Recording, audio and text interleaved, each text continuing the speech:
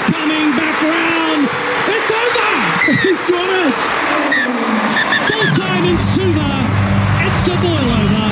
Fiji and Drua have beaten the Hurricanes 27 points to 24.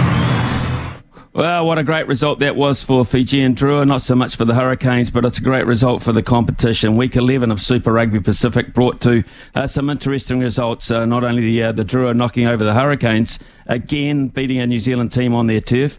Moana Pacifica came also close, and I guess what you'd say is the local derby against the Blues at Eden Park. Well, Jordan proved he still got it, and the Chiefs just keep on rolling on. Concerns too for the Highlanders. Now to get the morning going is Stuff's senior sports writer Marc Hinton with his views. Marc, good morning to you. I wonder if did you read the comments about Wayne Smith turning off rugby for the first time ever and watching a documentary for the second half? Yeah, Smithy, morning to you too, and good to be back on with you. And I just did read Wayne Smith's comments with much interest, and I think, this was really a case of him verbalising what we all think, wasn't it? I mean, I heard you mention it in your sermon. The amount of whistle, the amount of control the refs have in these games these days, the amount of influence they have, and just, I guess the stop-start nature of play as a result of that certainly affects the spectacle. There's no doubt about that. And, some matches are worse than others, some referees are worse than others, but Smithy, I think, hits the nail right on the head when he used that specific game, the Highlanders Force game, as an example of just a rugby-loving guy being so frustrated by what he was being served up. So, you suspect, Smithy, that as I guess Super Rugby looks to take a bit of control, shall we say, over its product, this will be another thing that gets addressed. They've got into, I guess, more ball and play time, speeding up certain aspects of the game. That's helped, no doubt. And you have to think Smithy's point about the influence that refs have won't be far behind being addressed in some form or other. If not just at a Super Rugby level, certainly at a game level worldwide, because, we can't have rugby people, we can't have rugby-loving people being turned off their own game, can we? And, let's face it, we all trust that man's judgment, don't we? We do. We absolutely do. And as I said, I laughed at it initially, and then I thought, perhaps it's not a laughing issue. Right, okay, let's look at Moana Pacifica and the Blues. I read your article covering the game there. Interesting. I suppose the referee there he really had to give a penalty try, but shame really for the end result of that match. That would have been a nice little fairy tale for Moana Pacifica, I think.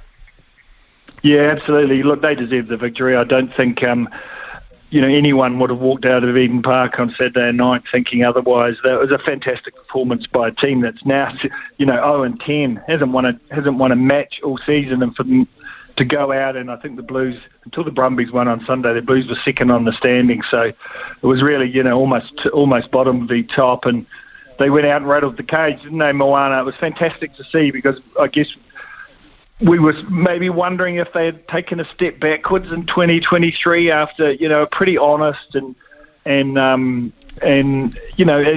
enjoyable, really, debut season for a franchise that had a lot going against them. They're really kind of cobbled together with a lot of kind of just sort of, extra part type players. It hasn't been an ideal scenario for them getting this team up and running, and I think they're very much still a work in progress. But gosh, Saturday night showed when they're all on the same page and when they're motivated and when they're sort of engaged, I guess, in playing the type of rugby you need to succeed and at this super level, they're as good as anyone, and it was a fabulous performance. And the Blues were well below full strength, Smithy, and I suspect it was a game that maybe they were thinking a little bit ahead to what's coming this Saturday rather than last Saturday, and nearly paid the price, didn't they? I mean, they got the Crusaders on Saturday night in a massive match-up in Christchurch that could decide second spot.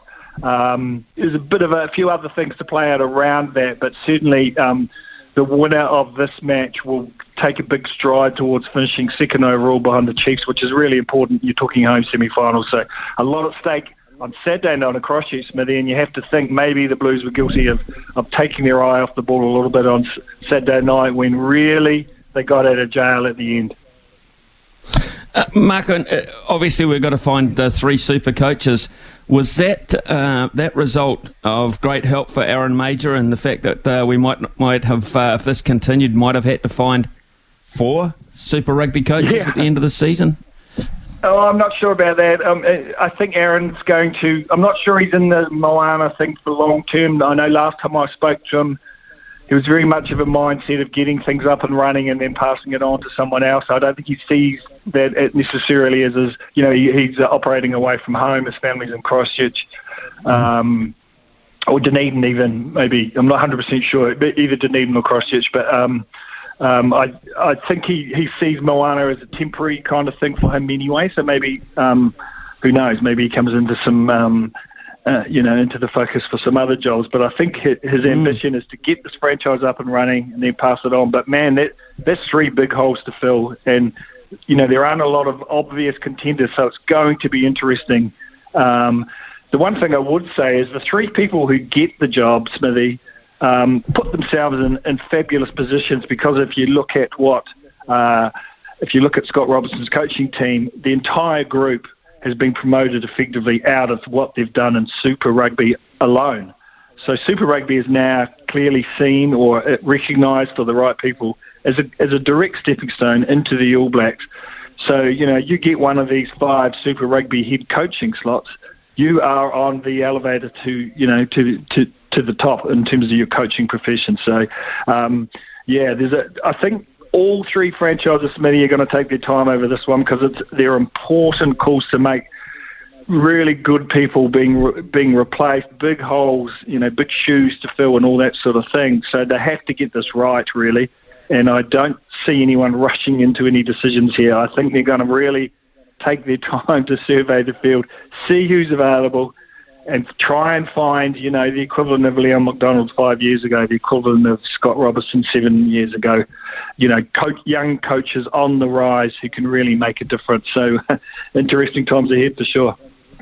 Yeah, there are. Interesting times ahead, I think, for Fiji and Drua, potentially. They're going to make the playoffs here if they keep going the way they're going. That was a hell of a performance. 313 running metres compared to 88 with ball in hand against the Hurricanes?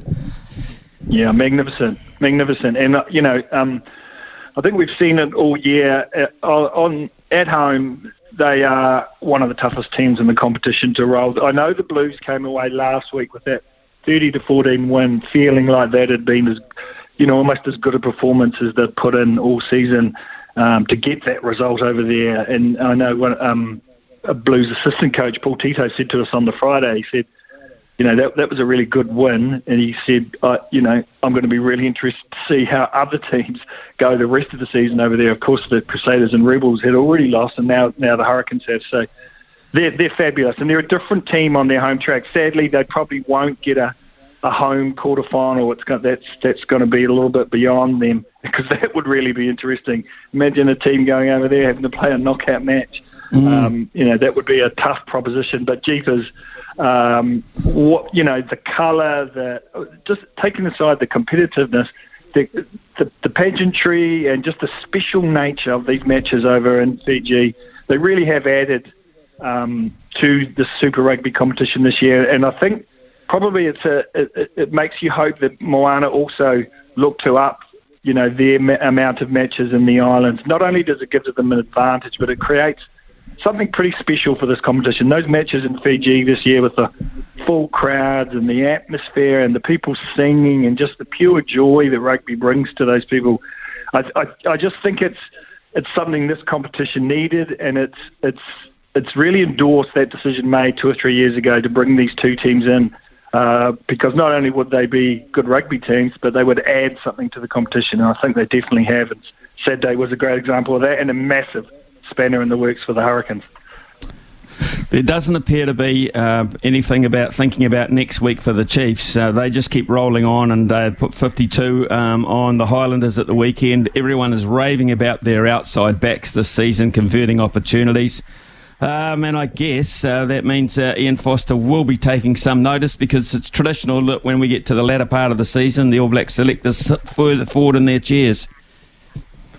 Yeah, absolutely. Look, I think people have probably overreacted a little bit about the form of some people in Super Rugby, just in terms of what it means. They will definitely be being noticed, and we are of course talking about Amoni Narawa and Sean Stevenson. They're having fantastic seasons for the Hurricanes. Not established All Blacks at all, and there's a big sort of wave of support for them. They continue to play outstanding rugby, and as this competition enters the business end, they're definitely being noted by the All Blacks coaches, but would they be written in sort of indelible ink, as it were? Not yet. All Black coaches are always reluctant to make changes in World Cup year, but we've seen a precedent, and we've seen it on the wing, haven't we, with George Bridge and Sevu Reece in 2019. So these sort of World Cup year moves can happen, and can particularly happen in those outside positions. So absolutely they're in the mix. Absolutely they're right there on form, and absolutely they will be being heavily considered amongst others. It's going to be a great battle. You've still got Talia and Clark at the Blues playing fantastic rugby on the wing. You've got Will Jordan back now, and he's had one game, so let's just wait and see. But that's a great sign for New Zealand rugby, and also for the Crusaders to have him back and looking like he's kind of finally left those issues behind him. So touch wood on that. It's going to be one of the most fascinating aspects of I guess the tail end of Super Rugby, leading into that first selection of the All Black squad for the year. Just how many players can play their way in out of Super Rugby.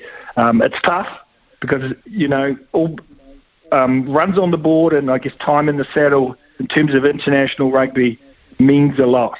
And, it's often harder to get out of an All Black squad than it is to get into it, the old expression. But you can't ignore form. And also I'd put maybe a guy like Hurricane Suka Asafa Amua into that equation as well, having a fantastic Super Rugby season. Probably isn't amongst the top guys in his position coming into this year.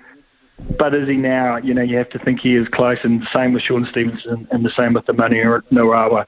Fantastic seasons, and man, the Chiefs keep rumbling on. The one thing I will say about the Chiefs, Smithy, is remember last year, of course, the Blues won 15 in a row, and they were fabulous. And what did it mean come the Super Rugby final? It meant absolutely nothing. So I think the Chiefs will probably, that lesson just, I think, sits there for everybody, and particularly for Clayton McMillan as they play out. They can't do any more than they're doing at the moment. They are playing outstanding rugby, aren't they? But I just think that lesson will be, once the finals start, it's kind of all bets are off and it starts again, and it's a different equation to get home in finals footy. But man, they look well placed.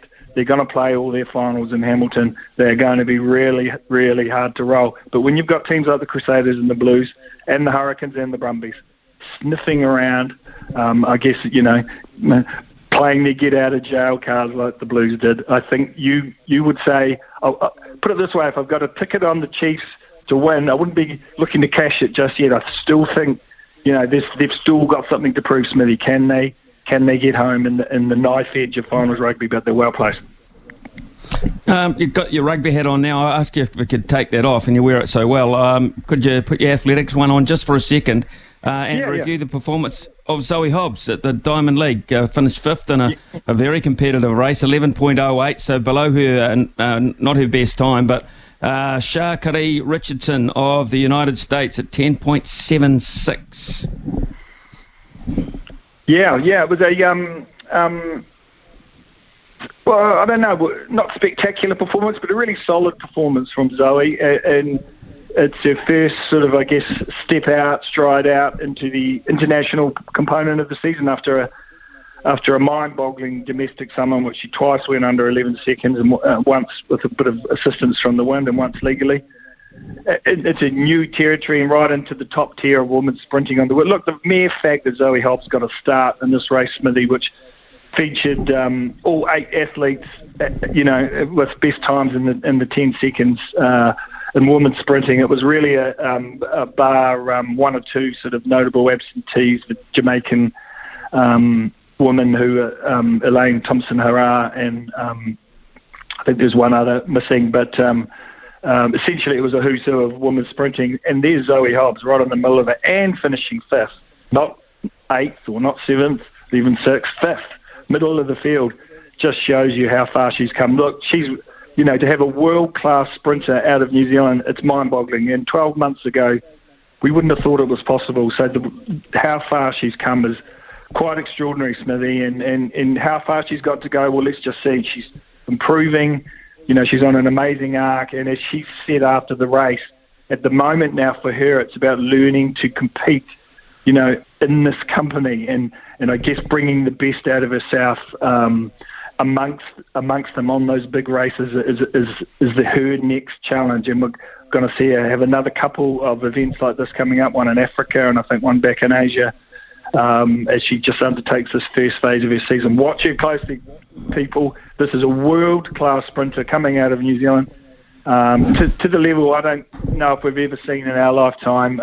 We've seen some amazing middle distance and some amazing field event athletes, but we've never really seen a New Zealand sprinter do this. So I just would say sit back and enjoy the ride and watch this young woman as she continues to, blaze an amazing trail really for New Zealand sport.